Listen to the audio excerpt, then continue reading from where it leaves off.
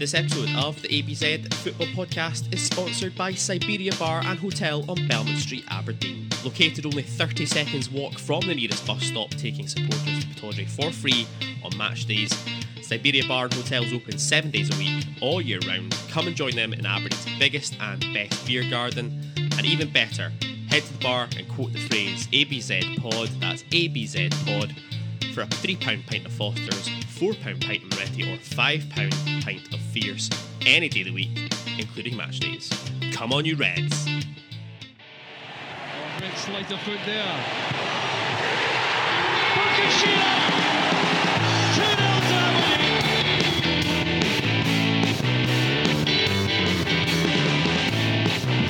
It is Madison! And he's done it!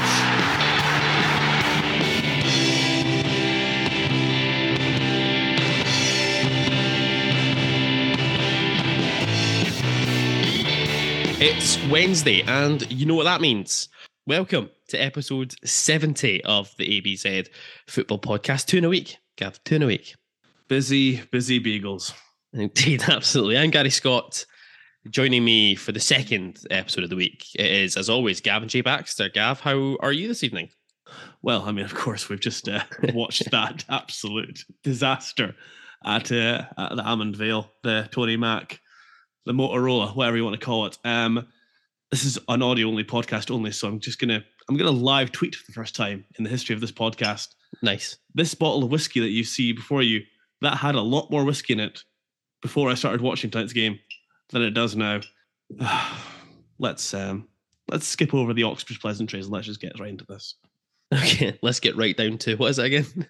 I can't remember what. That's it, because then Toby just says, "What's Oxbridge about?" Saying hello. Shut it, Love Actually. That's it. That's the one. Thank you. What made a hole punch your face? I feel like punching a wall, to be honest. Never mind. In a couple of days that saw Sevco 5088 Limited fall to defeat to a side including Stevie May, Conor McLennan, and Adam Montgomery, and that saw Hibs continue to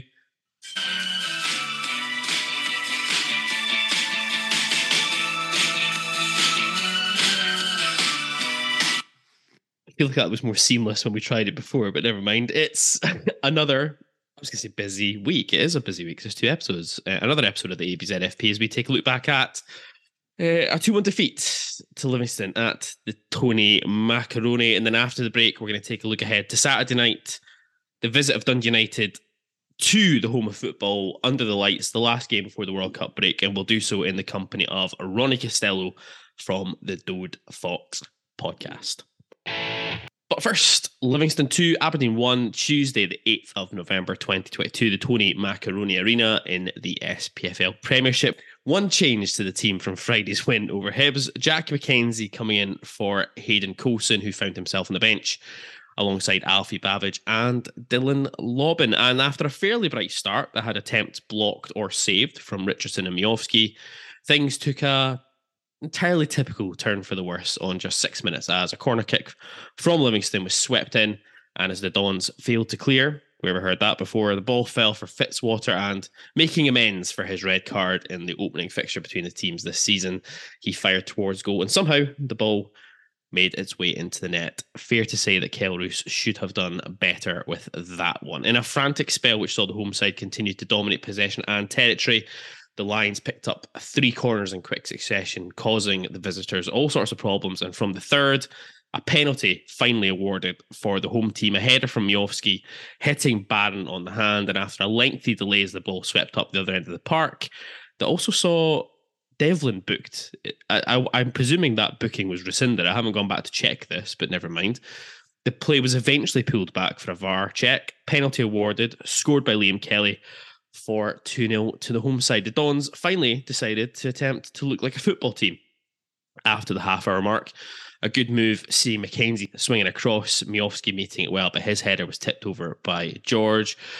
And then Aberdeen started to have some pretty decent phases of play, chances for Miofsky going begging before the Dons were awarded a VAR penalty of our own with just seconds left on the clock before half-time. A cross from Richardson met on the volley by Clarkson, and his effort seemed to take a big deflection off Holt, but hitting the bar before Miovski's rebound was straight in the hands of George again. Again, play raged on before referee Nick Walsh was told to go and look at the VAR monitor, and on review, indeed, the ball had hit Holt on the hand, penalty awarded. But just when you think you're right back in the game, Miovski with a poor penalty saved by George, and his follow-up header was probably just as bad, if not worse, cushioning the ball into the hands of the goalkeeper. Halftime, 2-0. I can see, Gav, you've been looking at the computer.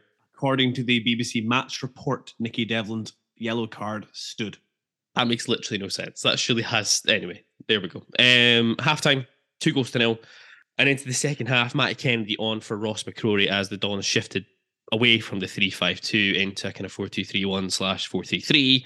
A much, much, much brighter opening 10 minutes to the second half as Livy looked happy to settle and make things difficult. But no real clear-cut opportunities created from the away side before VAR interjected for, well, the third penalty of the evening. A second for the Dons as Miovski's header hit Fitzwater on the hand. This time, Duke stepped up to smash home the penalty despite George getting a decent hand to it, but enough power on it from Duke for it to nestle in the net. And as the Dons began to mount some pressure, Scales with a header straight down the throat of George from a ball in from Barron. Duke with a glorious chance on 68 minutes. Good play by Kennedy. His ball in missed at the near post by Miovski, but the ball fell for the Cape Verdean. But his effort was hooked off the line by Obalai. Double switch for the Dons after that. Coulson and Bajowan coming on for Mackenzie and Clarkson. And the wee Dutchman had an effort on goal deflected wide for a corner shortly after coming on. And it was one-way traffic, and this continued for the remainder of the game. Another shout for a penalty on 80 minutes as Duke went round Penrith and appeared to be shoulder charged off the ball, but nothing doing. Before some good play between Ramadani and Richardson released the right back to the byline, and his ball in was well cut out by George. Anthony Stewart withdrawn for Christian Ramirez with 7 minutes remaining.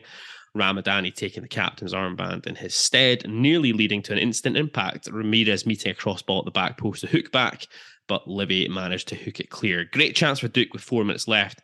Played in well by Ramirez, but Duke's shot was high and wild over the top of the bar. 6 minutes of injury time added. A final change for Aberdeen, seeing Watkins coming on for Richardson. To be honest, not much else after that. A long throw from Coulson found Miovski after a flick on from Watkins, but his effort went wide. A free kick awarded with 2 minutes to go was floated in but missed by everyone. And to be fair, that was that. Full time, 2-1 to the home team. Livingston pulling level with the Dons on 22 points, but our superior goal difference means we remain in third at the time of recording, although Hearts could potentially jump over that on Wednesday evening. A big, big, big opportunity missed to extend a gap to the chasing pack, with Hibs losing at home to Ross County this evening. On the data front, possession 37% to the home side, 63% to Aberdeen. Total shots 8-25 for the visitors. Shots on target 3-10, and expected goals 1.29 for Livingston to 2.95 for the Dons. Gav, your thoughts on that one? A laughably bad first half performance.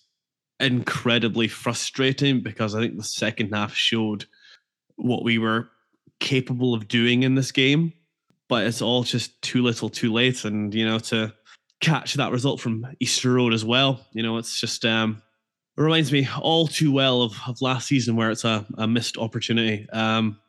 Some really, really shoddy, really poor performances from a number of players in that first half. And on another day, I think we could probably had enough to come back and get a draw, or maybe even go on get a win, but just didn't maybe get the break we needed in that second half. I mean, it's a great chance for Duke in the last 10 minutes to get that equaliser.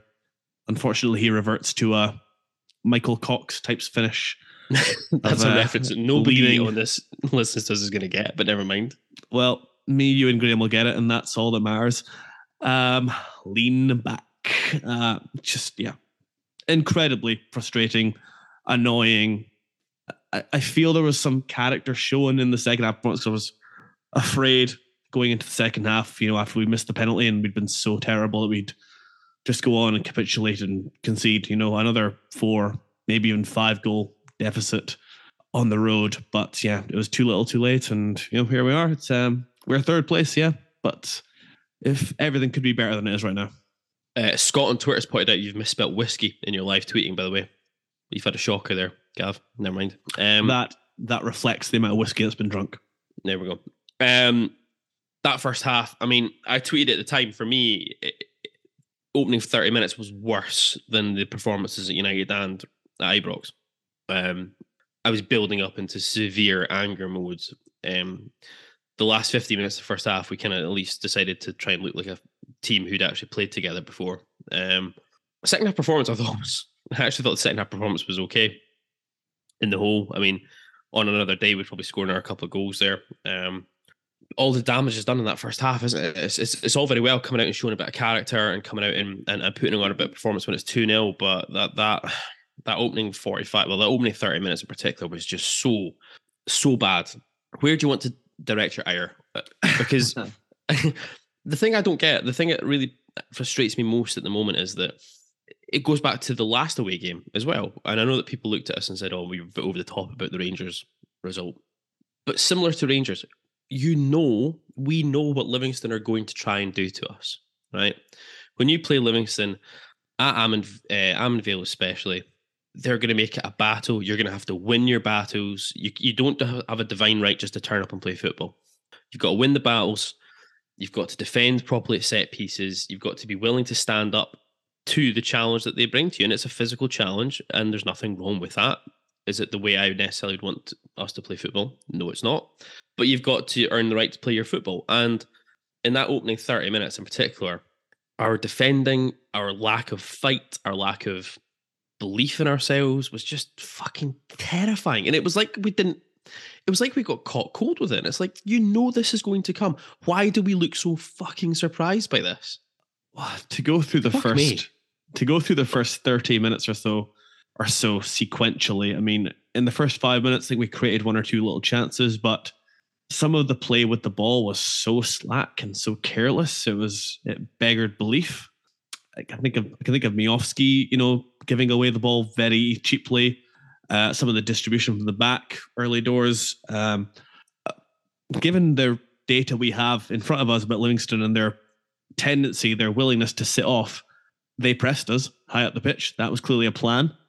Yeah, which you can completely understand given how limited some of our players are at the back. Bruce Anderson has clearly just copied the Tony Watt blueprint on how to play Anthony Stewart. And then, like you say, I mean, we concede that first set piece, and there's so many opportunities to clear it. Yeah, there's so many opportunities to deal with it in a more effective manner. I think we're quite a small team, I think, in the grand scheme of things. We absolutely are compared to Livingston, but that's still you can. There's enough physical presence within our team to be able to handle that in a more combative manner. So many chances to clear it, and then the effort to block the ball was terrible. And there's so many chances to clear it before the ball gets to roost. But in a moment when you need your keeper to come up and pull out a save, it should do much better than that. Gets a big hand to it. It should not be spinning back over his head into the net. Unforgivable, but it's like also 6 minutes has passed at that point. Game of football is a long time, but we just looked, like I say, rattled in the way that we did at Tannadice. And the next 25 minutes or so, anytime Livingston came at us, anytime they pressed us, we just looked like we were absolutely terrified, and it was no surprise at all that then it comes from another set piece. And, for my money, no complaints about the penalty at all. It's I have a complaint about it because I just think it's a silly rule, but I think by the strictest interpretation of the laws of the game, it probably is a penalty kick. To me, if you've got your hands covering your face and the ball hits your hands, you can't really complain about that. I know, but the ball hits him from about a yard away. It's like, anyway. Which is even more impressive that he gets his hands up to it. Well, that's true. Well, it was a soft ahead that Izmiovski had at the fucking rebound off the penalty, so I'm not that surprised. It probably took about 3 days to travel that 1 yard. And again, it's like, maybe I've just got too used to having Joe Lewis in goal, but when Joe Lewis was in goal for Aberdeen, I always felt like penalty was a 50-50 shout. And with Keldus, it's like Keldus has got the Jamie Langfield quality of just diving really, really, really early. Yeah. Giving the penalty taker just the option to be like, all right, he's gone that way, so just let's slot that down the middle. And at that point, I feared the worst. I really did. They were making absolute mugs out of us. we did come back into the game. I don't really quite know how. I don't know what Livingston did to let that happen. We started going a little bit more direct, perhaps, but I mean, yeah, just an all-round atrocious, terrible. Create all the synonyms for those words and fill them in this space. It was incredibly unacceptable. Like, what I don't understand with the goal, the first goal especially, is that, well, there's so much about it I don't understand. I don't actually even understand how it gets to the point where there's a shot on target, let alone anything else. But then, we praised Kelle Roos after the game on Friday night because I think he played well against Hibs, and I think it was probably his best game for Aberdeen to date. And I just look at that and I go, it wasn't hit with any real venom. I didn't think it was hit with any real pace, or it was kind of straight at him. It was at a decent height. He got down to it fine. There was no issues about him getting down there. And for it just to kind of spill up over the top of him, I'm just like, that's just inexcusable goalkeeping as far as I'm concerned. But you're right, there's so much other stuff that goes wrong before we get to that point. And at that point, the 3 corners that Livy had in quick succession after they scored the opener, it looked like we were going to concede a goal every single time the ball came in the box. We were all over the fucking shop. The point I was making, because poor Matilda, my long suffering, she was watching this game with me. The point I kept making is like every time, so Livingston are a big physical team. Accepted fact. We're not the biggest team in the world. In that situation, for me, you need your goalkeeper to be coming and taking as much as possible and dominating the penalty area. And Livingston kept putting balls into our 6-yard box. And every time I watched Kelle Roos, statue, that guy is going nowhere. After Hibs, when we're talking about how he's becoming more aggressive, showing more intent, just reverted back to, well, the reason why Derby fans used to call him Dracula. I don't understand it. Yeah, I like everyone in the team, he just became incredibly timid, tentative, just like they didn't want to be anywhere near the ball. Yeah, definitely. And it just got worse. That opening 30 minutes, I mean, Ross McCrory, Gav. Well, I mean, I feel like I've said this a lot recently, but that was Ross McCrory's worst performance in an Aberdeen shirt. That was really bad. I had him as a stick down. A stick. What must I say? Stick on. I had him as a stick on. Thank you. I've not even been drinking tonight. I had him as a stick on to get sent off after about 10 minutes. I think he got booked so early and I thought if you're Livingston, you just keep and they did. Nubley or Bahambula on him as much as you can and try and, you're either going to rattle him so much he's just going to give the ball away, which is also what happened, or he's going to get sent off. And I think it was probably, I'm going to give Jim Goodwin some credit here actually, because I think one thing I've suspected about Goodwin is that he may be a bit too loyal to certain players, and maybe has like his favourites, and he's maybe got a bit of a blind spot with him. And I've always felt that Ross McCrory maybe sat in that box. In fairness to Goodwin, he recognised that I think there was a really strong chance that McCrory was going to get sent off, and he was having a shocker, and hooked him at half-time for Matty Kennedy. So in fairness to him, he was at least recognising of the issue. To be honest, he could have hooked him after 30 minutes, and I don't think anyone would have batted an eyelid about it. But there we go. I don't. What else is there to talk about in that first half? I mean, it was just so bad. I mean, I mean, the absence of any competition within the centre of the park. I mean, I thought Ramadani was dreadful tonight, and not the first time I've said that. It's not the first time I've watched Aberdeen play and get completely overrun and find myself looking at Ramadan and thinking, what's he been doing tonight? Connor Barron and Leighton Clarkson, I don't think were massively effective, but I saw more effort in trying to win the ball back and trying to create stuff. Ramadan was really poor tonight. I mean, the back three. Kelle Roos makes a good save at the free kick, but beyond that, I mean, I think he can definitely do better with the first goal. And I mean, I don't even know what to go talking about really at this point. Duke was good. I thought the whole Duke was good. Duke was good. I thought the whole midfield was actually poor first half until the last 15 minutes, and then it looked like we finally got Connor Barron started to pick up pockets of space, and there was big wide gaps down. That was the point of the Livingston game. Right hand flank, because Bahambula just wouldn't track back. That was the point of the game when Connor Barron, from what I could see, decided to do Ramanai's job for him and dropped back in deep to collect the ball from the centre backs because Ramadani wasn't showing for it. Yeah, no, I think there was a big issue in there because I think Livy actually matched us up pretty well in the centre of the park. I think that I didn't think Barron came. I'm not defending Ramadan here, by the way. I didn't think he had a good first 45 at all. But it felt to me that Barron started picking up pockets of space on the right hand side of the midfield, not on the flank, but within the right hand side, the kind of inside right almost.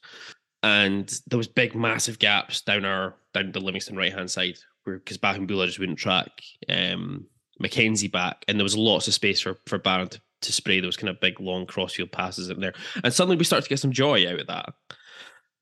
That's where the opportunity for Miovski, the header, kind of comes from.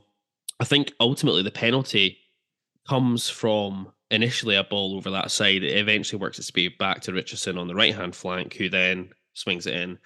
Initially, I thought it was a great effort by Clarkson, but then it's when you see it back again, there's a massive handball in it from Hull. How Nick Walsh has missed that in real time. I mean, this is the other interesting thing about VAR. Nick Walsh has missed 3, by the letter of the law, 3 stonewall penalty kicks tonight. He's missed every single one of them in real time. Yeah, I mean, Jason Holt's one is definitely the most blatant.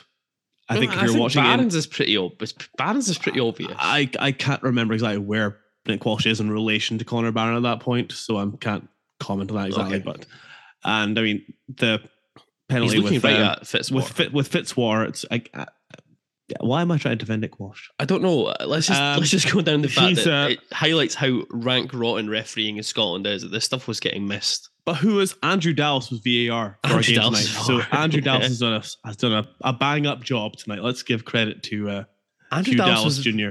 Andrew Dallas was VAR for our first game was the VAR for our first game with VAR, wasn't it? He was the VAR at Fir Park. He was the one who allowed us to get the goal, the Miovski chip, because that had been ruled out already for offside. Maybe Dallas Jr.'s a closet sheepshagger. You never can. But it does. The VAR is nothing else. It's highlighting the fact that our standard of refereeing in terms of picking stuff up on the park is fucking appalling. To my mind, so far, I mean, apart from one incident that happens later in the second half, it is doing its job as far as it's getting the decisions correct. Ultimately, but yeah, we didn't need VAR to remind us that referees in Scotland are fucking honking. No, but it's really highlighting it, though, isn't it? Like he's missed 3. He's missed 3 for fuck's sake tonight. It's unbelievable. Anyway. What I also don't understand is with the Jason Holt one, how he goes to the screen and takes so long. I know. I don't know. I need 10 viewings of this ball hitting this guy's hand to clarify in my own mind that this might be an offence. Poor penalty by Miovski. I had a really crazy sense of deja vu with that penalty. Yeah, I know what you mean. I'm sure I've seen this before. And then the follow-up header was poor as well. Not Miovski's finest 90 minutes. In an Aberdeen shirt tonight. It reminded me of. I can't believe I'm about to say this. It reminded me of Messi's penalty against Man City all those years ago. Well, there we go. When Joe Hart saves it, and then it's a diving header that goes wide. Yeah. If he just takes a second, the ball drops down and he can just smash it into the back of the net. If he really wanted to, he could just nod it 2 yards to his left-hand side and he's taken out. If he really wanted to, he could have just scored the penalty. Well, that's also true. I think that'll be him off. I mean, I know he was off pens for the second half, but I think that might be him off pens now for the foreseeable, now that Dukes scored 1. I mean, that's Miovski missed 2. I know there's some guy on Twitter, I don't know who you are, mate, claiming that we were defending Ramirez for X amount of time. That definitely wasn't us. I think you've got a wrong spy. It's fake news right there. Saying that he'd only missed 1 and he didn't miss the 1. He did miss a penalty against Hibs. Yes, Marshall was about 3 yards off his line, but if Marshall had stayed on his line, he would have saved that penalty anyway because it was a terrible penalty kick. So for me, Duke's got the ball now, hasn't he? So if it's another pen, it's got to be. Yeah, absolutely. If got to be Duke. If Duke's not on the pitch, I'd be in favour of someone like Leighton Clarkson, who's got great technique striking a ball. Miovski's got to sit this one out for. Connor Barron was pen taken as well, I think, for the 18s and stuff as well. So I did not realise that, but someone pointed out that I think he scored a hat-trick of penalties against Celtic one time. So who does he think he is? Paul Hartley? I think we've been blessed with pretty deadly penalty takers over the last few years, but Miofsky maybe not quite so much now. Weird as well, because like his first couple of pens for us were like ridiculously emphatic, and the last couple have been like, if you dive the right way as a keeper, you're probably saving that. Which also seems weird because it's not like he's bereft of, or shouldn't be bereft of confidence because he's been scoring goals. I tuned into the Ali Beg preview, and he did point out that Miofsky's only scored 1 goal away from home this year. Yeah, that's true. So it does make you wonder if there's Pataudry Miofsky and on the road Miofsky, that the two don't correlate. But situation. Do they just correlate because we've generally been horseshit on the road? I mean, to be fair, Bojan's now missed his fair share of very, very, very, very, very, very, very, very good chances away from home. So bad day at the office for our Macedonian superstar. Not his best, but let's not chuck the baby out with the bathwater. I see again, there's a whole bunch of people tonight on Twitter just like going a bit over the top about Miofsky, it's fair to say. Second half, way better. Matt Kennedy came on. We moved to the 4 at the back. It was kind of 4-2-3-1, 4-3-3, fucking Abdi up top, and not have to worry too much at the back because Livingston just decided to sit in, which is what we initially thought. Well, I think we made Livingston sit in. I would, but I think they were comfortable. They were 2-0 up, and it was a case of come and try and break us down if you can. Better. It's going to be interesting to see what we do with the shape now on Saturday because, does this mean we're back to 4-2-3-1, 4-3-3? That means the wingers might get a look in again. And we're back. I saw somebody tonight, we need to bend the 3-5 the 3 or the 5 at the back because we need to tighten up and go to 4. It's like, well, the reason we moved to 3 was to tighten up because we were horseshit with 4. So, if you're asking me now, on merit, there's no way Ross McCrory can start against United. I wouldn't have said so. Do I expect Ross McCrory to start against United? Probably. Well, that does become an interesting test, doesn't it, about what I just spoke about earlier on. It's all very well taking McCrory out because you think he's a liability and he's going to get sent off or something. McCrory's not been great for weeks now. He's been terrible since Tannadice. Well, including Tannadice. and since and including, yes. Yes, there we go. It is a test there, isn't it, to say, does he take him out completely? I mean, I guess then that's then the test of, do we go to Tannadice do we go to Pataudry against United and play more or less the same system we played against United at Tannadice that led to us moving to 3 at the back? Which led to a 4-0 scudding off the fact of Tony Watt just made Anthony Stewart look like an absolute mug for 90 minutes. I would expect that we will probably still see Ross McCrory, and I'm not going to say that's the right thing or not. I think you're probably right, to be honest. It was interesting shape-wise because we highlighted it in the preview that Livy had gone with that kind of 4-3-1-2, 4-3-3, 4-2-3-1. I mean, they played with 2 up top. I can't tell if they're number 10, 7. The guy that wears Moyo on the back of his shirt. Oh, Bahambula. I can't tell if we just made him look like one or he is one, but he looked like an absolute baller tonight. Well, he looked all right going forward. He did nothing going backwards. Not important when you do that kind of work. Yeah, true.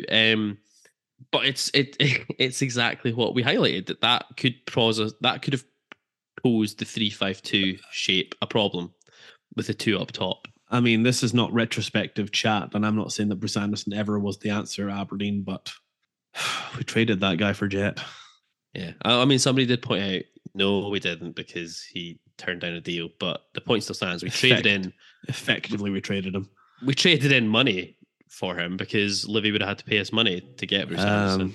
He is, and we waived it to get Jet in the door. In a way that I never would have foreseen. He has become a pretty well-rounded number 9 as far as like hold-up play for a guy of his size and what he can do with link-up. It's not so I would have ever foreseen Bruce Anderson being capable of.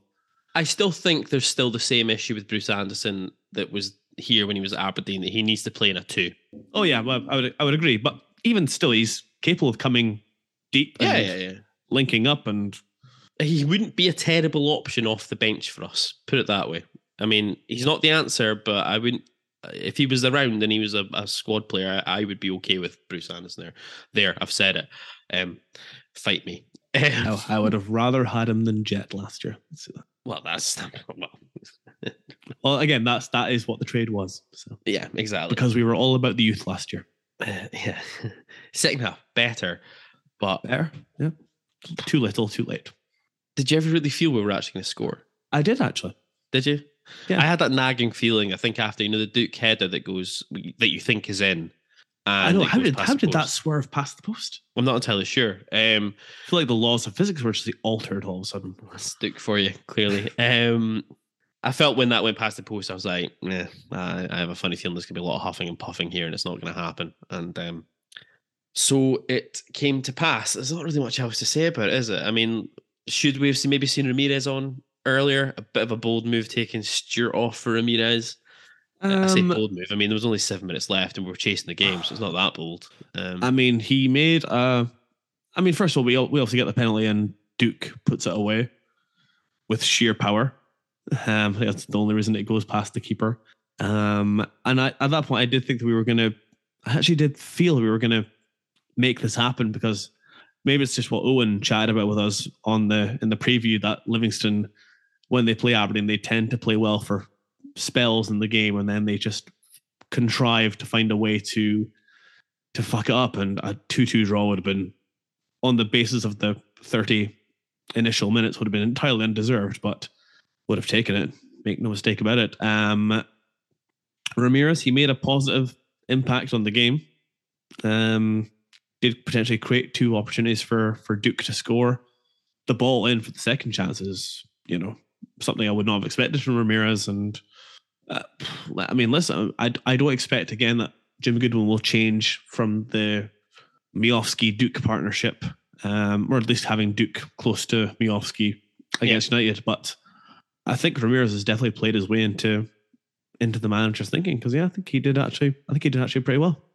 Yeah, interested. It'd be interesting to see what he does. I mean, who knows? I kind of feel that Goodwin has made his bed on the Ramirez thing. I can't help but feel that if he had, then we would have seen Alfie Haaland Babbage come onto the field tonight. Yeah, maybe, but I guess maybe they thought it's just not the time to throw a young lad in. I don't know. Who knows? I'm still not entirely convinced on the Ramirez thing. Anyway, after what we saw at Tanner Saturday, I'm just past the point of being bothered by that individual playing for Aberdeen any longer. He is still here until January. So yes, indeed. We'll see what happens against United on Saturday. Indeed, we will. That seems like enough for me, Gav. I think in terms. I think we need to nominate a top don, don't we? Top Don, yeah, I think so. I mean, we put it out. I put it out to the solar system via the twits earlier on, and then people pointed out that they wanted Connor Barron included. So we took the Duke option off and put Barron in, and then the people have spoken again, and it's a resounding victory for Duke. So that was a waste of time. Duke's my man of the match. It can't be anyone else. He was the only guy I felt can try to drive us forward in the first half. Second half, it felt like a lot of the good stuff we were doing was coming through Duke as well. He got us up the park quickly, got the penalty, missed a couple of chances he probably should do better with. But yeah, the only real bark at evenings is Duke, as far as I'm concerned. Duke, for me, our sole attacking threat over the course of 90 minutes worked tirelessly out of possession to try and win the ball back. I thought Connor Barron was very, very good. Once we kind of got a hold of the ball, and he was probably the one player in midfield that was trying to make things work, trying to make things happen for us. Also got booked for basically being like assaulted, which I thought was quite interesting. Yeah, I didn't quite. I was almost like he must have said something to the referee after that. That couldn't possibly have been what the yellow card was for. But yeah, I thought Connor Barron was good. I thought Leighton Clarkson tried to make things happen. But it's slim pickings as far as top dons go. And yeah, Duke for me. Okay, I think that does us, Gav, for just now. And that'll wrap up part 1, I guess, of this episode 70, the second episode of the week of the ABZ Football Podcast. Join us on the other side as we'll preview Saturday's visit of Dundee United to Pittodrie under the lights alongside Ronnie from the Dode Fox podcast. This episode of the ABZ Football Podcast is brought to you by Siberia Bar and Hotel on Belmont Street, Aberdeen. And yes, it's that time of the year where we need to talk about Christmas. Book your Christmas night out at Siberia Bar and Hotel, who are offering area hire, buffet platters and a welcome drink for as little as £30 per person, and it all kicks off from the 1st of November. Book early to avoid disappointment. Contact Scott at siberia-aberdeen.com. That's Scott at siberia-aberdeen.com for more details.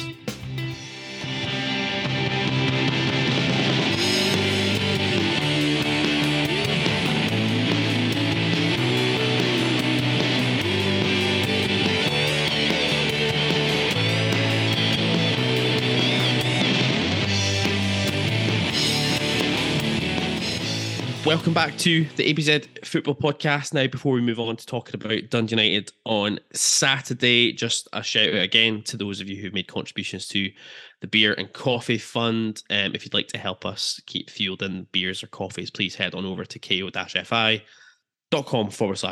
Football Podcast. The link is in the description. Shout us a beer or a coffee. It is absolutely much appreciated and helps us keep on going to keep on going. Gav, you've got your bottle of whiskey there. I mean, beers, coffees, or whiskey.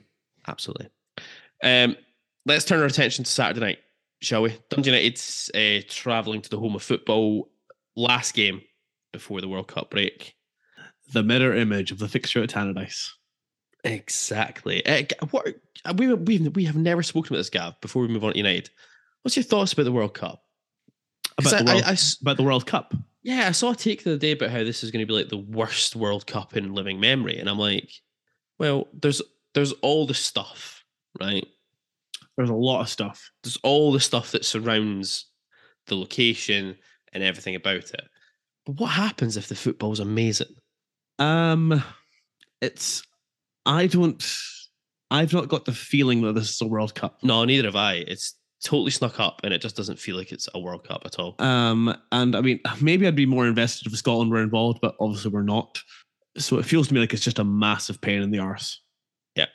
Because it's going to mean that Aberdeen are not going to be playing for a month and we're going to have to really just scramble for content, for the hashtag content. From a selfish perspective, it's shit because of this reason. If Scotland were there, we could just become a de facto Scottish football podcast. We could talk about that. But again, we're not. Could we become a de facto World Cup podcast?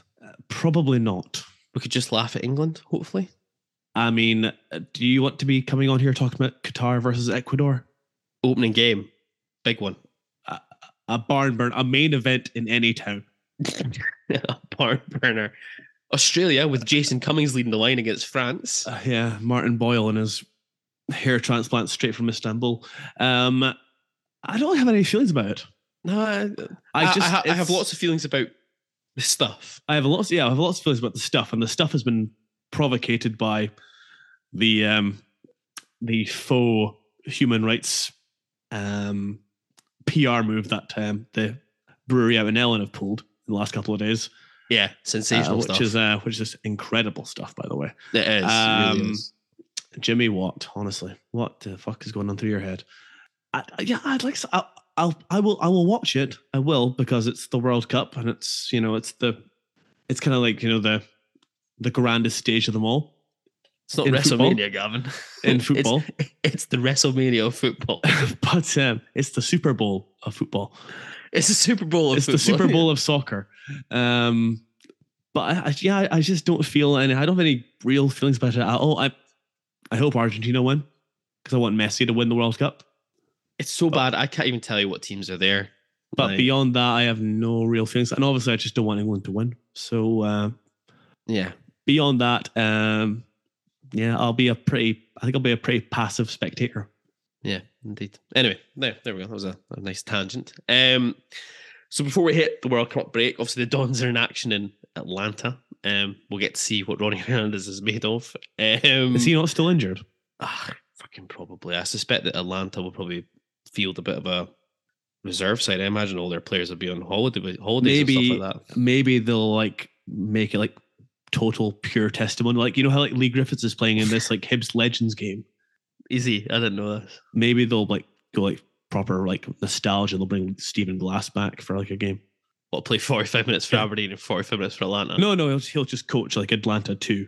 Get Jack Gurr back in the mix. Back. Excellent. I think we've got some spies, haven't we? Going to the game, I think was going to happen. I need to go and look back at the messages. I'm sure we had some spies who were going to go, so we might be able to do a review of us playing Atlanta in a friendly match. Who knows?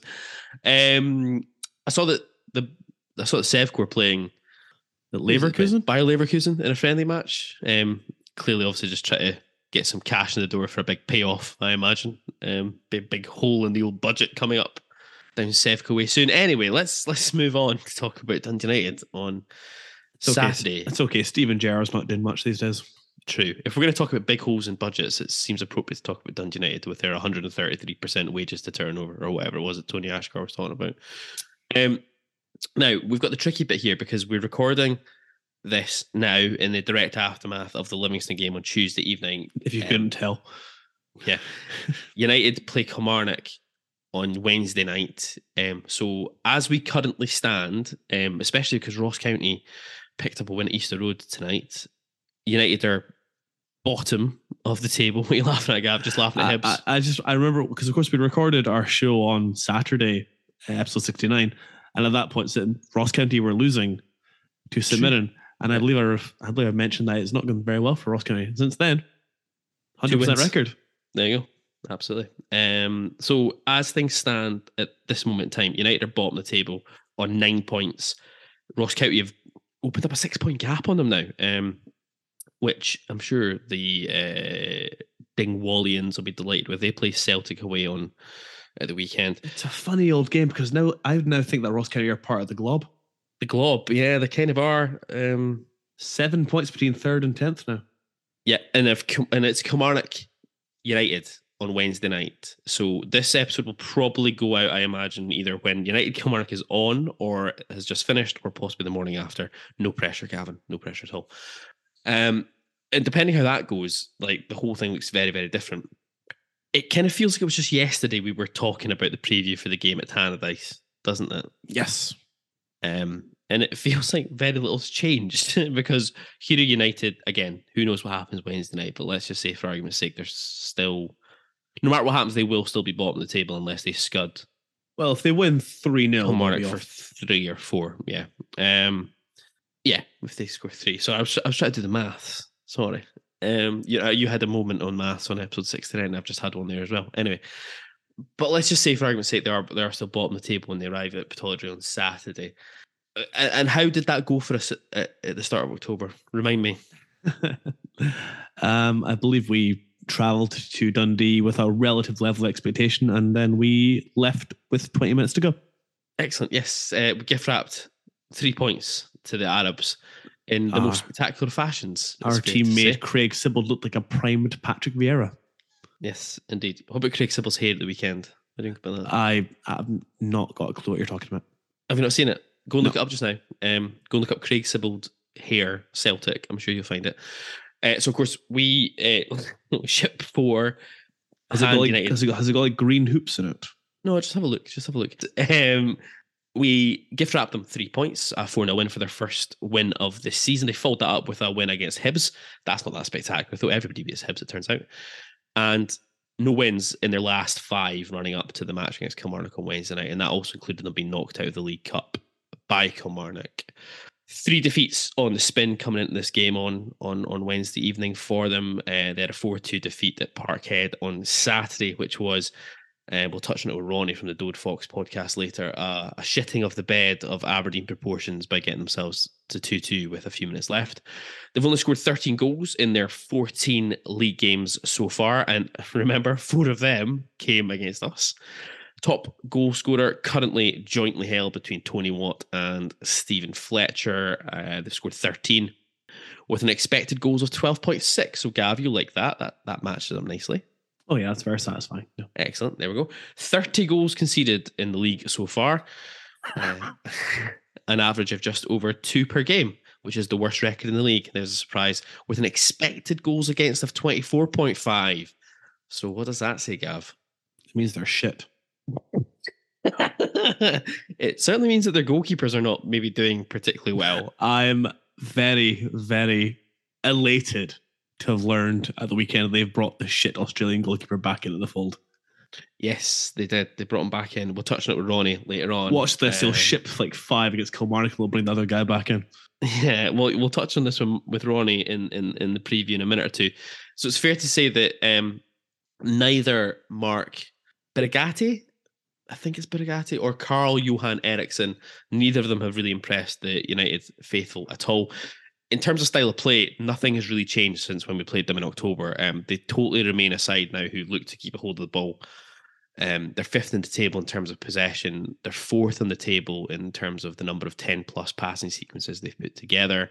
They're not moving the ball at the park particularly quickly. They sit sixth in the league in terms of direct speed. They move it at 1.59 meters per second. They're the lowest pressing team in the league as well. And we saw this in action at Tannadice, where they sat extremely deep, very compact inside their own half, and basically told us to come at them. They only really seemed to break the lines when they felt that they had an opportunity to maybe put some pressure on the weaker ball players, which made for I wonder who they are. Yeah, which made for an extremely uncomfortable evening for Anthony Stewart, it's fair to say, who was often being left with the ball at his feet with no one to pass to, and United kind of just went man-to-man marking in the midfield areas and left them to it. So their PPDA, Gav, Graham's not here for me to click my fingers at. Like I say, you need to come up with more acronyms at us. Passes per defensive action. Yeah, there we go. A 15 is the lowest in the league. It's kind of borne out in their zones of control as well. The graphics there. I'll tweet the graphic out on the Twitter page when this goes out at ABZ Podcast. Again, the red zones are the zones that the opposition team control with more than 50% of the touches. Blue zones are the ones that United control. They're shooting from left to right here, I should point out. And the grey zones are, otherwise it looks like they're just dominating the opposition penalty box and nowhere else. And the grey zones are 50-50 zones. So you can kind of see exactly what they're doing. Nothing much has changed in terms of style of play since we played them. I had a quick check between the two data sets and nothing else has really changed. So Gav, your thoughts about the return of Saturday night football to Pittodrie? I'm staggered that you've not included a particular piece of information that's come out in this week regarding Dundee United and their coaching staff. Oh, about Charlie Mulgrew.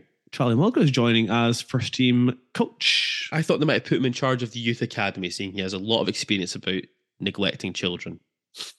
Allegedly. I don't think we need to put allegedly in that. I think that happened. Is that Alexa again? Alexa's interjected for the second episode in a row. Alexa, stop. We are Alexa, nothing. Stop. Alexa, stop. We are. Well, I will cut this to prevent that from actually killing everyone else's Alexas and stop them listening to our podcast. What the fuck? Yeah, but that was Michelle. That was Michelle Moan, though, wasn't it? And she's like probably a worse human being than Charlie Mulgrew. What was Michelle Moan involved in here? I don't remember. Was she the one that reported him? Oh, that makes it so much more hilarious. I completely forgot about that.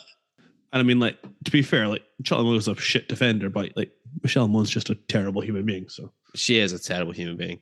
Let's quickly double check this. Is she a big racist? I think she is. Isn't she? I can neither confirm nor deny, but yeah. Yeah, the Met Police are currently... Michelle Moan raised the alarm after spotting 2-year-old Josh in the car outside the Costco store in St. Rollox, Glasgow.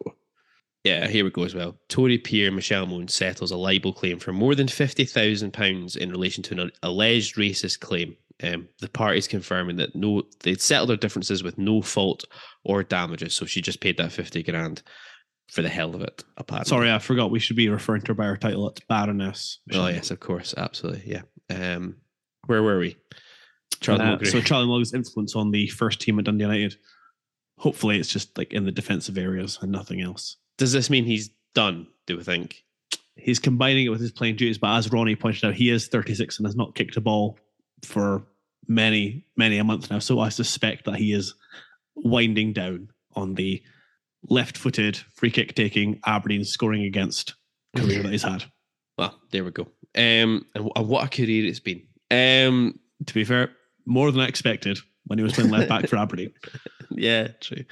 Was he was part of the Sigma Olmers game, wasn't he? He played that. Yeah, he did. He scored against Sigma Olmers at home. I think because he scored the free kick, yeah. He did, yeah. Okay, there we go. Forever in our hearts. So, thoughts on He United? doesn't give a fuck. He doesn't give a fuck. He didn't His give a name fuck, is did he? Charlie Mulgrew. His name is Charlie Mulgrew. Dundee United at Pataudry. Yes. Thanks, Gav. Let's try and bring this back on track. I love that earlier on you said let's try and keep this short, sweet, and condensed. I know, I've got work in like 5 hours' time. And here we are. The things that happen when Aberdeen have lost and booze is involved. United at Pataudry. The thing that I'm taking right now as a crumb of comfort is that we are a completely different animal at home than we are on the road.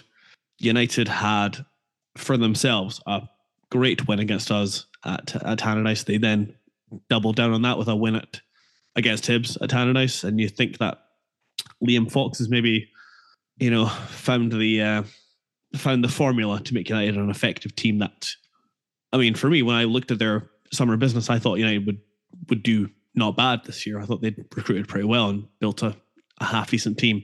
Since then, obviously, they've lost to Kilmarnock in the Cup, and I think they've lost their last 3 games in the league. So going into the game on Wednesday night, we need to going caveat into the new that. game, and they're away to play Kilmarnock on Wednesday evening. Derek McInnes, generally speaking, had a pretty good record against United.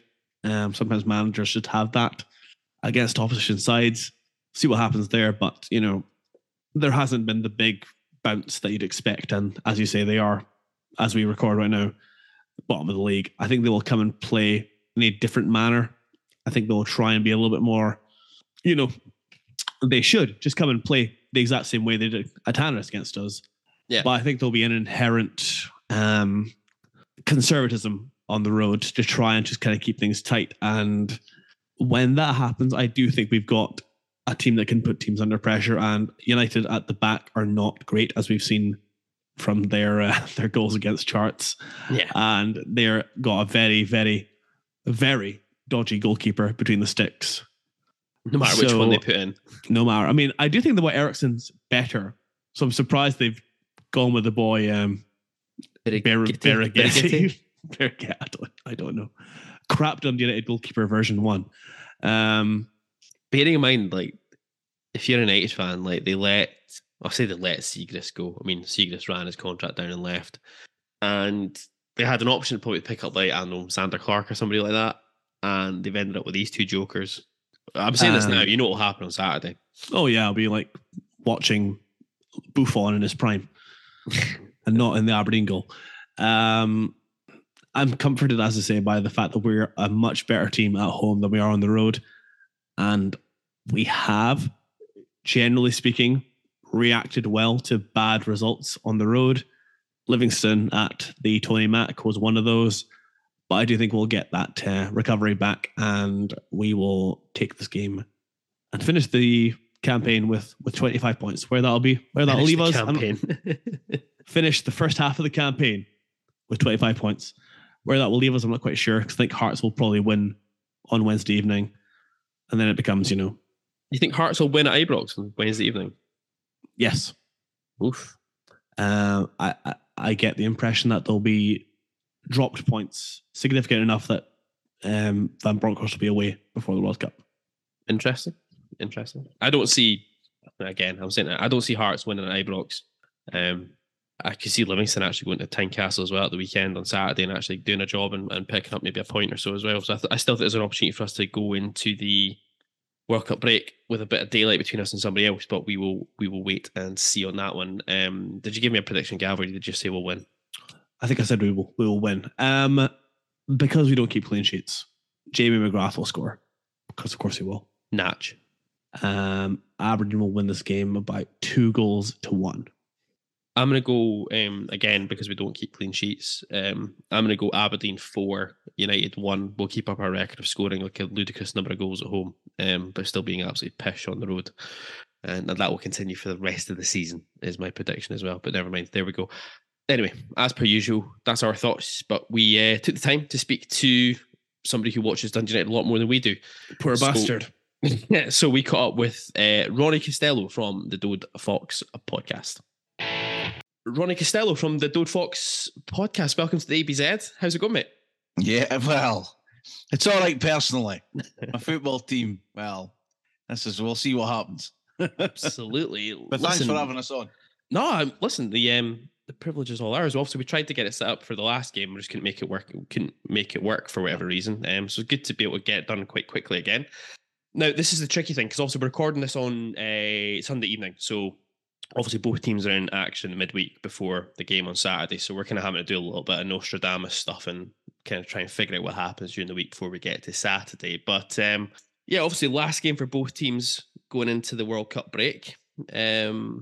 When this goes out, we will know what's happened between both of our sides in terms of the midweek fixtures. But I presume from United's perspective, it's just got to be a case of trying to look for 6 points, I guess, out of these two games to try and, try and pull yourselves out of trouble, build a bit of momentum going into that break. Yeah, I mean, we record on a Sunday afternoon, so obviously it was looking back at the game against Celtic, which, I hate the term like free hit and all that nonsense, but won't define our season and all that. Shit. But when you're bottom of the league, it's like everything's a free hit just now, because we're no expecting anything, it seems. But and to sort of go a goal down to a goal that I've seen 6 times at the last 10 goals, I think United have conceded. An easy ball inside the channel, a sclaffed, not even a good connection for Jota, who arguably for me is the best player in Scotland, but still he has an off day. Still lands right at the feet of Haksabanovic, and you're 1-0 down after 6 minutes. And after getting 9 the last time you played them, you just thought this could be grim. Yeah. But they dug in, VAR, 6 and 2 threes. I thought when I seen it, and everything looks worse when you slow it down. Everything looks worse in a still picture. I wasn't sure when I saw it in real time, then I seen it back what they would have seen. I thought it was a penalty. You're 1-0, you're thinking, you might be doing all right. And then, you concede again.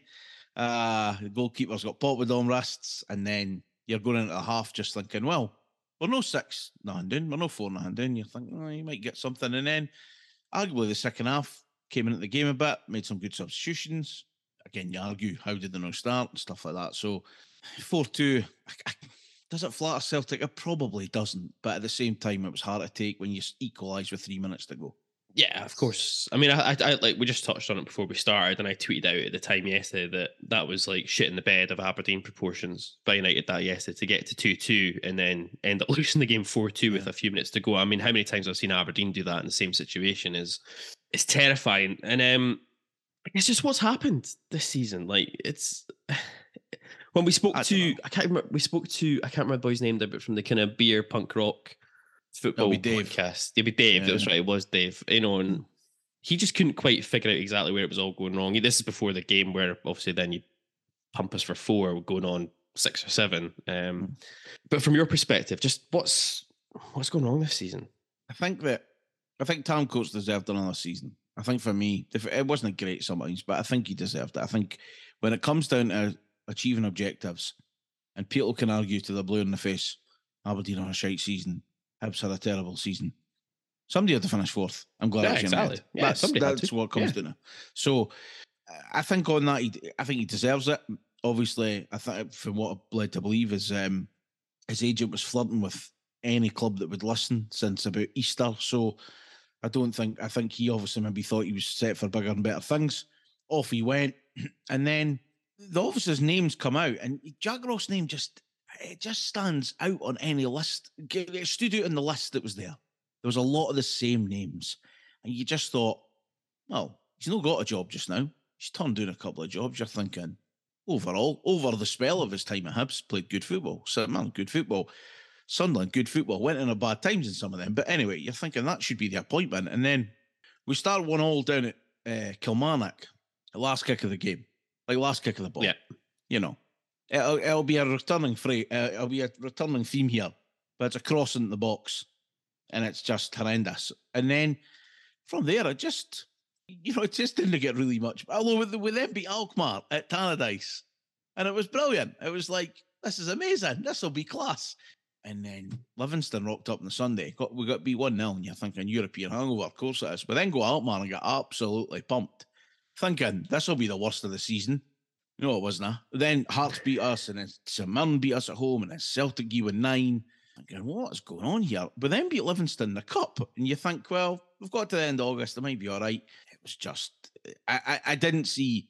I would be surprised if Jack Ross would have survived it. You've lost 5 in the spin.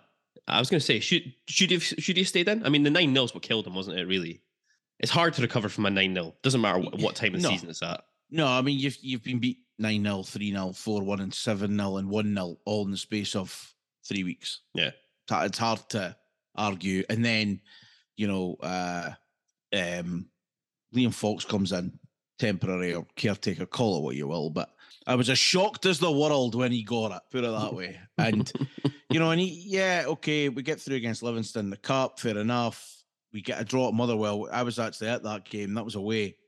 And you know what? It was one of those games that you went, we've not been beat, we've kept a shutout, and we've got a point away from home, which 9 times out of 10, if you could draw every away game in the season, you'd be quite happy with that, up and down away form. And you thought that was it. They then go to Ibrox, dead unlucky, got beat 2-1. But you thought, well, there's a bit of a turn there. And the next 3 games that we previewed in the podcast was St Johnstone at home, Aberdeen at home, Hibs at home. Right, lads, we need to start with 3 points against St Johnstone to give us a fighting chance against an Aberdeen team that are flying and a Hibs team that have been a bit up and down, but are playing pretty well. Yeah.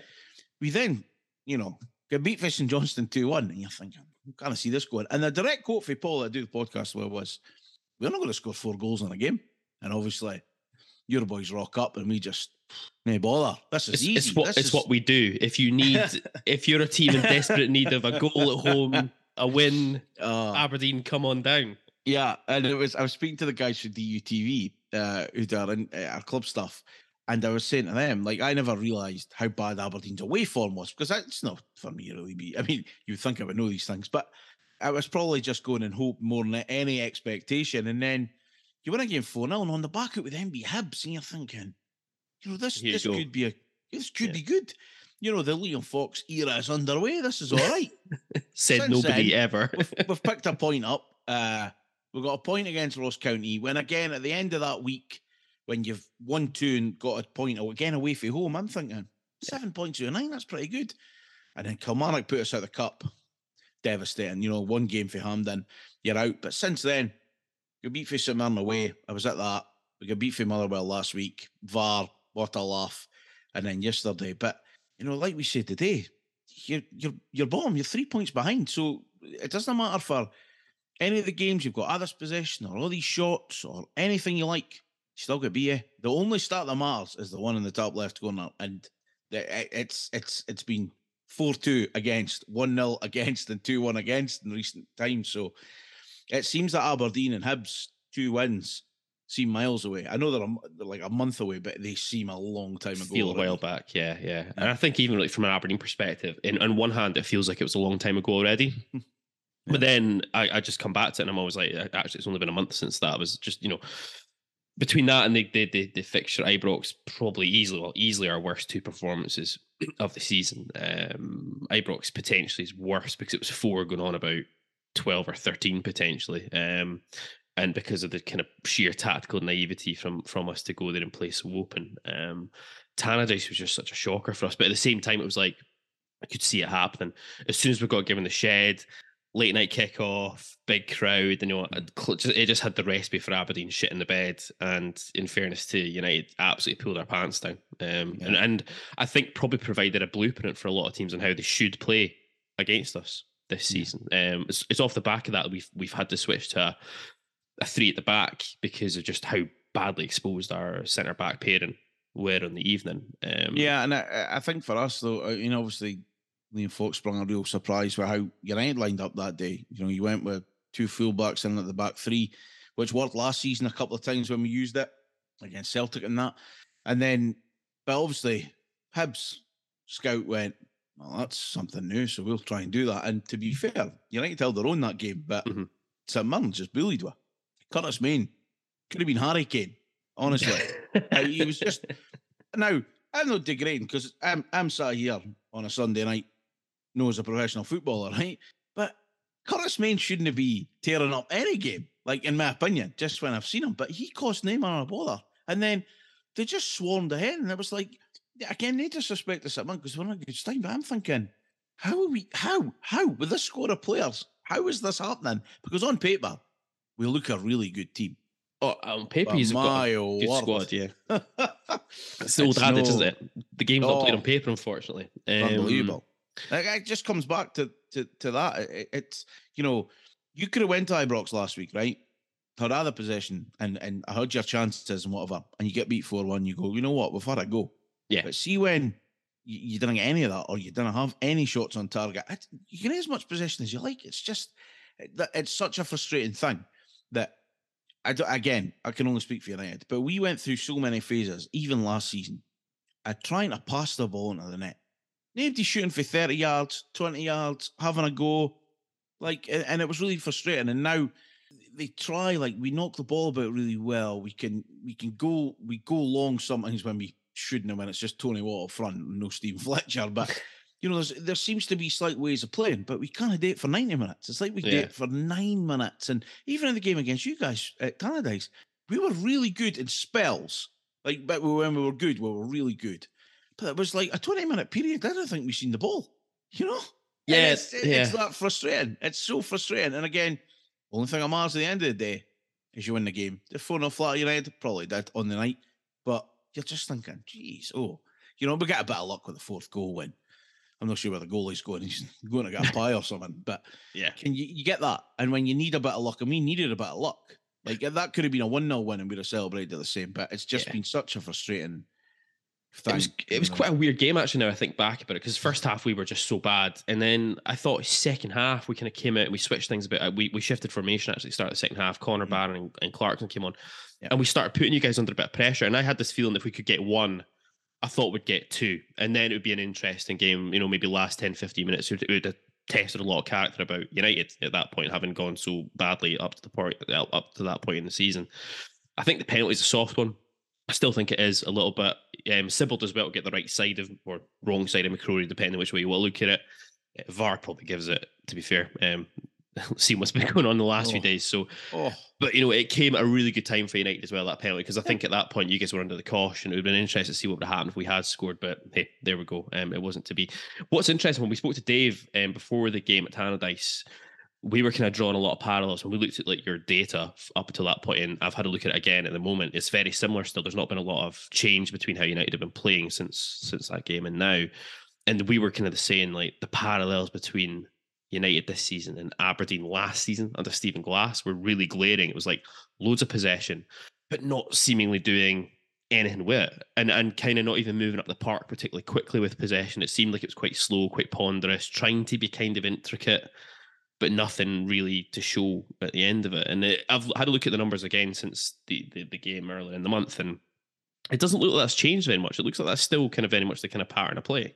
Yeah, it's really, when you look at United's possession stats especially, and it's the only one I really bring up because it shows either a real lack of use with the ball or shows you're actually very good without the ball. I think depending how you look at it, I would argue that a Livingston fan would go, we didn't see a lot of the ball, but throw the ball into our box all you want, we'll happily defend it. That kind of thing. You look at United's, and I was prepping this for on the pot, but we got off on a total tangent today, and I actually never brought up. So yesterday, United had 26% of the ball, right? I nearly got a point. Yeah. The week before at Motherwell, it was quite close, 46, 54. There's no much in that, right? That's 50. That's arguably 50-50 for me. We go to St Mirren, we have 63% of possession. We had 3 shots on target. They had 2. Beat with 2-1. And I think the Ross County game, we had loads where about 60%. Against Hibs, it was only 36. You guys, it was about 35. But again, you only had 1 shot on target. So it shows that we might not have had a lot of the ball, but you could say we defended really well, we've pressed, we've done the right things, and we've scored when we've had 8 shots on target, apparently, out of that. So it shows how effective you are with the ball. And it just seems that sometimes we look really good. And like I said earlier, we have some really nice passages of play, and then sometimes game just bypasses loads of players. And there'll be, like I said, against you guys, even the score might have been 2-0 United at one point. We never seen the ball for about 20 minutes. Again, probably that spell right after half time, actually. But, those are real, it's really frustrating. It's really frustrating. And, went to a back 3, back 4, back 5, flat back 9 yesterday, whatever it was. But I could see yesterday, and I said this today, that I could see exactly where the changes he made. He's went to be, 5-4-1, park the midfield, stop them passing through, go low block, just be defensive, be compact. I could see what he's trying to do. He's played Fletcher, so you've got an out ball. Yeah. And, when you go 1-0 down 6 minutes, you're fearing the worst. But in the second half, he made other changes. It changed the team slightly. It didn't go for it, but United come out a wee bit. Levitt comes on, young Archie Meekison comes on, and they looked a different team. And again, you look at the stats, and it was 2-2. Like, if the game had finished there, you'd look at the stats and Celtic be raging. If you're a Celtic fan, you're going, what's going on? But, it's obviously our clubs, all our team's faults that they're terrible in Europe. Of course. It's just so frustrating to put that kind of effort and get some plaudits out the second half. But what about the first half when you're really passive and you lose your man and stuff? But it's simple errors. It's silly errors. Somebody said to me yesterday at a wedding I was at, it's amateur football. Boys would be screaming at you if you'd done that in amateur football, and it just stopped the cross. Like, or let the man be. There's the third goal. Hugo's the weakest player in the park, but he stoops to head a ball in. Two boys point at him. Yeah. Don't point him, just chase him. It's the 90th minute. And he's within the 6-yard box as well. Like, it's a terrible goal. It's an argument the keeper should get it, but it's probably the other side of the 6-yard line, if you know what I mean. Anywhere in the 6-yard box, I'm very much an advocate. It's the keeper's ball. Yeah. And then the fourth one, I could see United are pushing up. They get a break. Boy chips it. I think the keeper gets smaller when he chips it, to be fair. It's a good finish. But you're then looking at the stats and go, it's probably deserved. But there's an argument that United done well in the second half. But if you get 2-2 with a minute to go, you've got to be seen out, haven't you? You've got to. Talk about the keepers, because I dip in and dip out of United Twitter every now and again, just to try and make myself feel a wee bit better sometimes. And Hibs Twitter in the last 48 hours has been glorious. Amazing. That's all I'm going to say. The keepers seem to be getting a brunt of this. Fair to say that neither of the two you've got, is it Berigiti? I can never pronounce his name. Berigiti and Eriksson. It's frustrating. It's really frustrating. I think Berigiti come in, number one, thrown right in.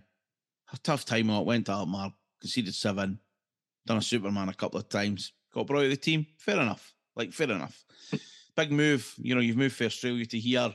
You get thrown in. Maybe it should have been a bit more. We'll bed you in, but the season was coming to a start. Fair enough. And then, Carl Johan comes in. We concede 9. We'll concede well. I'm pretty sure he played against Hearts. No, Berigiti played against Hearts. I think maybe St. Mirren was his first game. Okay. And Main scores the goal, doesn't he? Was it Main? When he comes out, he comes walking. Yeah, he's playing as a sweeper when there's no need to. We're already 2-0 down, but aye. So, and again, we get 9 for Celtic. Again, none of his fault, right? And this is what I was getting at. And even on the podcast, I was saying to Paul that, in my opinion, I think Berigiti deserves another chance. And only last week I said he deserves another chance. I wasn't saying it was now, because there wasn't any goals that I really felt he didn't throw in. He's no, stuff like that. Both their distribution isn't great. Like, the distribution's it's erratic. One time he'll ping a ball and you think you're watching a top level keeper and he's found a boy in halfway line, and then other times it just goes in the stand. Dead frustrating. It's a lot of frustrations. And then Berigiti come in, and then yesterday he just got popped on wrist for the second goal. Yeah. Like, his hand's on it. I don't know what happens. But then earlier in the half, he's had 2 great saves. So it's really, really frustrating. And for all the stick, Benji took a wee bit last year because he wasn't as good. He was miles better. Miles better. And it maybe just shows how good a keeper we had. And now he's sitting on the Celtic bench. But you're just thinking that, when that was good. And to be fair, there's been a couple of games, that I thought Eriksson had really good saves and he's done well, but none of them have been like kind of star men every week. Like, but again, they actually don't. When you look at the stats, apart from really the bigger teams, see like your Kilmarnocks, the St. Mirren's, Ross Counties, and whatever. Like, they didn't have many shots at goal, so all our keeper seems to do is pick the ball out of the net. Yeah, and it's dead frustrating. And even last week, but he should save it because it's right. It's above him. He should save it. apart from that, I can't mind them doing anything else last week, which is, and that's a frustrating thing. Yeah, and this goes back to what we spoke about before the game at Tannadice. It was parallels with what happened with Aberdeen last season under Glass, because there were times where teams would come and we would play, and we wouldn't necessarily play teams off the park because we were being so slow, so ponderous in possession. But teams would come to Pittodrie in particular, and they'd maybe have one shot on goal in the entire game. And it would be a worldie, or it would be a really good finish, and it would go past Joe Lewis. And Joe Lewis's statistics last season looked horrendous, because it was things like his shot percentage saved in some games was 0, because he literally had one shot at him, which was a worldie and flew in the top corner. He could do nothing about it. And you'd be like, what do you do with that? How do you legislate for that sometimes? It's not really the keeper. There were some areas last season where you could put the keeper, but a lot of the time it wasn't. And that's what we're saying, the parallels between the two sides from last season and what United are doing this season is quite scary. And like everyone knows, if a keeper makes a mistake or whatever, or he's not in his game, a lot of time it leads a goal. If a striker misses an open goal, like your boy did at Tannadice, it doesn't usually haunt you. But, midfielders can misplace passes. But if a goalie makes a mistake, it can end out in you losing a goal. So it's been really, really frustrating. And I don't really know what happens for here. Because again, I'm not saying it's the fault yesterday that we lose 4-2, but make the save. If Carter Vickers puts in, he's offside. Yeah. So I would hope he'd be flagged up offside, put it that way. But yeah, it's so frustrating. And it's such a crucial part. And it's very much a harken back to 2015-16 when we had two goalies that shouldn't have been playing because they were too young, they were too inexperienced. McNamara took a risk, and inevitably ended up with us being relegated. Now, it's a big word, that, throwing the R word out early, but when you're bottom of the league by 3 points and you're struggling to really see what you're going to do at your next games, and already, as we discussed today, I'm in November and I'm saying it's must win on Wednesday. Never mind Pittodrie. It's must win on Wednesday. Yeah. So, yeah, really frustrating. I don't know what happens with there. Like I say, two games to the World Cup. Massive regroup there, and then I think we come back and there's maybe 3 games before the January window. So yeah, it's really weird, isn't it, this season, because of that idea about the break, and horrible. Then you still don't know where you're quite at before you go in the January window and all that type of stuff. Because looking at the table at the moment, you're right. If I look at that, it looks like a proper. Like you say, it's really early to say this in what will be the 15th game of the season for both teams, but it almost looks like a 6-pointer between Killie and yourselves on Wednesday night. Because obviously Killie win that, they pull there'll be 6 points ahead. And there's already a bit of separation starting to take place already between the bottom 3 and the rest of the league a wee bit. Ross County obviously picking up a decent win against St Mirren over the weekend as well. But St Mirren Ross County seemed really hot and cold as well this season. They've been quite an interesting team to watch. What's your thoughts on the boy Fox? What's your thoughts? It seemed like an odd one from the outside looking in that he was given the gig full time. Because it wasn't as though the results. I know performances were maybe a wee bit better, but results weren't really there during the interim period. But you're kind of stuck with him now. Oh, yeah. I think that a point raised today that if you go in the World Cup and worst case scenario, we didn't pick any points up this week, where are you? You could be 6 adrift, 9 adrift. Who've Killie got next week? Oh, well, I looked at that today and it's went absolutely out of my head. They're at home to Hibs. They play you Wednesday and home to Hibs. So Hibs are rotten on the road. So that'll be 3 points for Kilmarnock. Yeah. So and then you've got, I think Ross County play Hibs as well, actually. They play Hibs on Tuesday. Okay. I know that. Ross County play Hibs on Tuesday, and then Ross County play Celtic on Saturday. So it's hypothetical that that's the way it happens, but we've seen results like we've seen today. St Johnstone meeting Rangers, so you just didn't know. But if you go to that and you're that adrift, and then you come back after the World Cup and you've got 3 games and you maybe pick up 3 points, you could be a fair bit, and that's the frustrating thing. For me, I probably wasn't surprised that it was Liam Fox. I wasn't surprised. I know that there was a couple of other managers certainly spoke to and interviewed with, and for me, I was kind of going from what I'd heard, and we'd had people on speaking about it. I was kind of a wee bit. I was in the Kevin Thompson camp, kind of. Okay. Quite like to cut his jib a wee bit, and the work he'd obviously done at Kelty and stuff. And his team played with a 4-3-3, which gets rid of play 5 at the back, that kind of thing. Again, it's a bit forced to try and make yourself harder to beat and all that stuff. I get that. So But again, I wasn't surprised, given, Tam Court's appointed in-house and then that come up and, Stevie Crawford's then come in. There's still another first-team coach to be appointed, which should take part during the break. It's a massive appointment as well, because stuff like that's crucial. Because I know it falls at the manager, like it always falls there, but I think modern football now, they do take input, like from their assistants, the coaches, the analysts, all this stuff. I think it'll ultimately end with the manager, head coach, call it what you will. So I just think that I would personally like him when he comes out to be a bit more convicted with his talk. Like even yesterday, there's just a wee line about, he says about Celtic, he says, but that's what the best teams do. They play at the end. We should be playing at the end. But we only played for 89 minutes. So I hate stuff like that. So there's wee things like that. And stuff that kind of frustrate me. But again, he is quite, you listen to Jim Goodwin, he's got the Irish brogue about him. It always sounds a bit harsh and whatever, but he's quite softly spoken. Well, it's not a bad trait. But I would just hope that last week, at maybe half-time against Motherwell, he went in and he was just punching pusses or something. Like someone had to give. And it's those wee bits that I just hope we might not see. I hope that stuff's happening. So he's obviously only brought in Arno Zoom, who was obviously out of contract. So it'll be interesting if he's there in January, because I think you've got 5, the World Cup, so we'll just phrase it. There's 5 World Cup finals coming up. These are massive to get you to the January transfer window. And if you've pulled yourself into the mix, above the mix, is it a case that, you maybe only need to bring one in? Because right now you're thinking, do they need to go and look at a lone goalkeeper for someplace to just help out? Do they need? I was shouting today, what's Conrad Logan up to? He played in the cup for Hibs against us. He was brilliant. There's probably a need for another centre half because Charlie Mulgrew's not kicked the ball in about a month. Is he still injured? Still injured, yeah.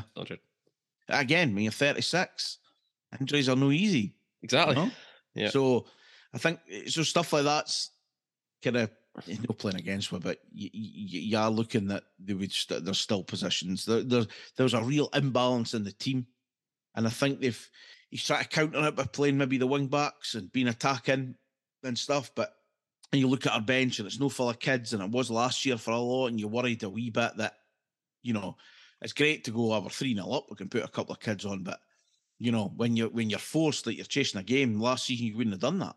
Whereas this season the bench is a bit more because there's a few more players in there. But I'm not sure I look and go, you'll get me a goal for the bench. You'll help, but I'm not sure you'll go out and get the goal and whatever. But it showed just that the changes can work. People then argue, but how do you do that to start with? Because the game plan at Parkwood was obviously to soak up what we can and stuff like that. And I've got no doubt he's learning on the job. Yeah. No doubt. And he'll need supported because there still has to be changes. We definitely still need to get another centre half. We're playing 2 fullbacks that are not even, and I doubt 6 foot next to Ryan Edwards. I think that was the thing that was so galling for us in the performance at Tannadice at the start of October, was because I remember us doing all the analysis going into the game and looking at what we could expect, and it was just like at that point you were playing the 3. It's like that's a defence which is there to be got at, and we just didn't do it. We just didn't even threaten really. There's the Miovski miss in the first half is, I don't think it's game changing because it happens at 0-0, but it sets the tone after that, which is unfortunate. Well, he wasn't really seen the rest of the game. No, had a decent chance second half. I think there was a lot of Aberdeen fans thinking she was on better with it, but I was a bit like, it's not the easiest chance in the world, chesting it down, volley on the weaker foot, under pressure from Edwards, I think. But yeah, interesting. What do you think? How do you think Liam Fox decides to approach Saturday then? Because as I said earlier on, it felt to me that United really put down a blueprint there to a lot of teams on how you can play Aberdeen during that game. Do you think he comes and tries to do the same again? I think a lot will depend on Wednesday. I think Wednesday, again, for me, I think he has to go, taking Wednesday first, I would think he has to go 4-5-1, 4-2-3-1, call it what you will, and try and get at Kilmarnock. You're at home. First and foremost, you're at home. Yeah. And I always say that, and I've said it forever on our podcast, but in general, see if your team goes all out and gives everything and they get beat, it's easier to stomach because they've left everything on the park. Yeah, absolutely. or somebody's pinged in for 30 yards, or there's been a lock or a penalty or whatever. It could be anything, but the effort has to be there. It's a wee bit different when you're at home against your rival that are down there with you, and you come out and you play 5 at the back, or a 4 in midfield and 1 up. That would really frustrate me. I still think we might play that way. I think he may play 3 at the back because Lafferty's out and Deutsch is out. Because basically, Kilmarnock in the Cup, they'd obviously been at Sea United against Aberdeen and Hibs and went, there's 2 wee boys who got played next to Ryan Edwards. Let's go and put Deutsch and Lafferty on. He never plays them together, but against United, he just went, go and bully them. And they did, they bullied her. So I'll be interested in that, but I would like us to go to a 4 at the back. Have we got the personnel for it? I think we do. But against, it'll really depend on the result. I think if we were to win on Wednesday, he may go more defensive because it is away from home as well, and you've got 3 points in the bag. But if we don't, I'd hate to think what it'll be. I think he can't go defensive. We have to go all out in these 2 games. You know, I mean, if you win 1 and lose 1, you've got 3 points at the very least. But so it'll be an interesting one. I think Fletcher has to play. I think he's a handful for every defence. I think he's no nice to play against. He seems to put himself about quite a lot. I think Birighitti will probably still be in, although he's had a couple of. I think if you were to replace him now, what does that do to his confidence? Well, that's you basically saying you're gone, isn't it? You've been in, out, back in, and back out again is a bit of a. That's and I think 2 games to the World Cup. He'll probably get home for the World Cup. I don't know what the plans are. I think the players will get a couple of weeks off, and then they'll go away somewhere or whatever. But in midfield, I think Sibbald's shows up. I think he's been really good. What about that haircut? Does what he likes. He do what he likes. That's a shocker. Absolute shocker. He can do what he likes. I'm no fussed because he is one that looks like he cares what's going on right now. And full-time whistle went last week against Motherwell and he was on the deck. He gave everything. So I think he plays. I think Levitt has to play to make you tick. He has to play further forward though. And I quite like, I like the McGrath and Middleton. I like McGrath on one side. He's not as quick as Middleton, but they're 2 very good players, but 2 very different players. Yeah. So there's other spots up for grabs, whether Zoom plays or Harks plays, again, depending on what we're playing. Edwards, Ross Graham has to come in for me as well. He did get a bit of an arse feeling for Stevie May at St Johnstone. That was probably his worst game for United. But other than that, when you've been screaming out for a centre-half that's over 6 foot and he's been sat on the bench, that's but that's nothing against Scott McMahon, by the way. I think he's been really good in that back 4. And again, this is the weird thing. Now, I'm giving my age away, right? But in my 40 years and my 30 years of probably watching football, there's obviously no as many left footers, right? Yeah. But I've known back 4s to play with right footers playing in every position. It never happens with a lefty. And we were saying that. One of the boys was saying the other day, he was like, well, how's he not playing still, Liam Smith? And I was like, but he's left-footed, so he'll not play there. And he's like, how? It would happen the other way around. And I'm like, come on, you're right. It's a very good point. I don't know why that happens. Like, Dave Neary was right-footed, played the left centre-back for United for umpteen years. And it's like the best players ever played for United. And I'm thinking, how could he not? But again, it just seems to be the way. Because if anyone wants to come in, well, there's an argument it could be the captain. But do you drop your captain? Because he's not been as good as he's been. But I thought against Aberdeen he was brilliant. I thought against Hibs he was really good.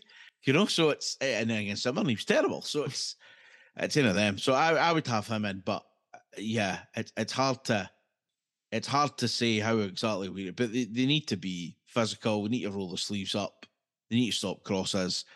And before we even get to Pittodrie, we just need to beat Kilmarnock, I think that game will have if you go on a win, I think the same team then plays, you probably maybe play a similar way.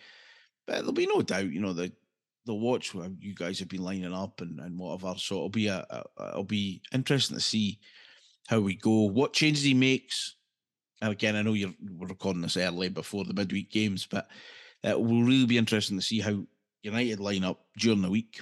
Against Kelly after the changes yesterday. So, yeah, it's going to be interesting. I don't mind a 6 o'clock kickoff either. Like, I don't mind that. I thought the atmosphere was really good, actually. So I think it'll be the same up the road. And United fans, we've had some terrible away days. 35 quid at Parkhead yesterday. We also had three or four in a row as well with Kelly, St Mirren and Ross County, I think, were on a row. And, some commitment for fans. And Aberdeen's has always been a kind of good away day. And I think for most, they're thinking, I hope the bus is leaving at the same time.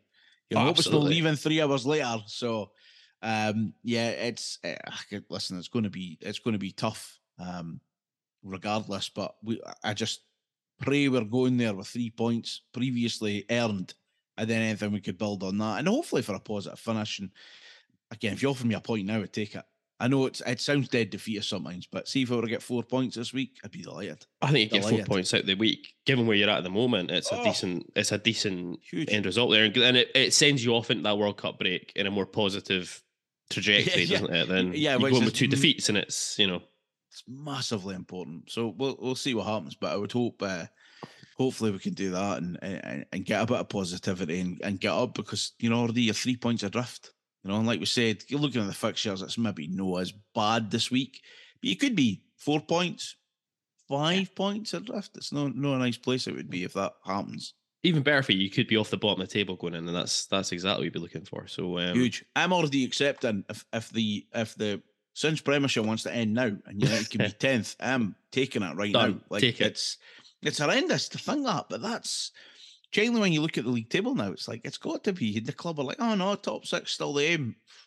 11th's the aim right now. And then 10th. Like, that's, what, we're a third of the way through, maybe? Nearly? What's that now? We're just gone past the third, because that's 14 games you boys are on. There's a hell of a lot of games to go, didn't get me wrong, but and the worst thing is being in that bottom 6, especially if you could still be in trouble. When you comes to the split, that's horrendous. So, it's going to take a lot this week. 2 massive games. It would have been great if we got a point yesterday. I know it's only a point, it'd still be bottom, but it would have been a massive sort of point and a jump. But I can't believe I'm talking about a must-win against Kilmarnock at home in November already. It's crazy. Let alone going up to Aberdeen on a Saturday. It's the last game before I kept calling it the split earlier. I know. Before the World Cup break. So, it's going to be and it might come at the right time. The break might come at the right time, regardless how the games have went. Yeah. Ronnie, listen, we'll wrap up here, but we can never let our guests leave without offering us a prediction for Saturday. And I know, again, it's hard to do when we don't know what's happened midweek, but we're going to have to make you put your nuts on the line here. Give us a prediction for Saturday evening. Oh, wow. Listen, I'll take a boring draw now, right? I'll take a 1-1. I'll take a 0-0. I'll take a 2. I'll take anything. I'm not sure we'll win the game. We just kind of get beaten, so it'll probably end up horrendous now. But I'll go 1-0. I'll play it very, very safe. Love it. There we go. Ronnie Costello from the Door Fox podcast. Thank you very much, mate, for joining us tonight. I was going to say all the best for the week. I'd be lying if I said that. Lying for through Sunday. Your teeth. But for the rest of the season, absolutely. As much as we like to poke fun, I think, at our rivals every now and again, the league's not the same when we don't have the teams in there that we like to have a bit of fun with. So all the best for the rest of the season, mate, and hopefully we'll maybe catch up with you later in the season again. Yeah, no problem. Cheers for the invite. Top man. Take care. And that wraps up this week's episode of the APZ Football Podcast. Thanks for joining us, and please remember to like, subscribe, follow, or whatever on your podcast player of choice. Join us next week for episode 71. You'll just have to make do with Gav and Graham for this one, I'm afraid. I am on my travels, where we will review our last match before the World Cup break as Saturday Night Football returns to Pittodrie, and we'll bring you the latest in our line of interviews with Don's personalities of past and present as we bring you, and I can confidently say this is a world exclusive first chat. Definitely in English. It's not his first ever chat. It's a first chat with, I think, a podcast. I'm certain of that. It's Alex DeRocco. Like, seriously. We'll look forward to seeing you then. Stand free. Who says we're the hipster podcast?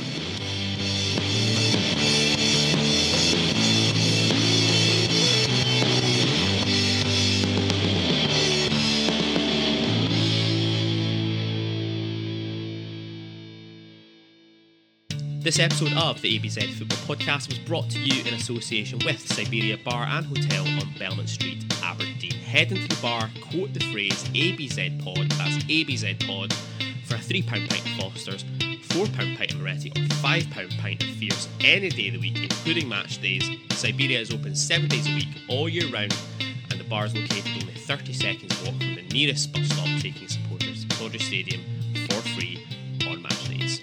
Come on, you Reds!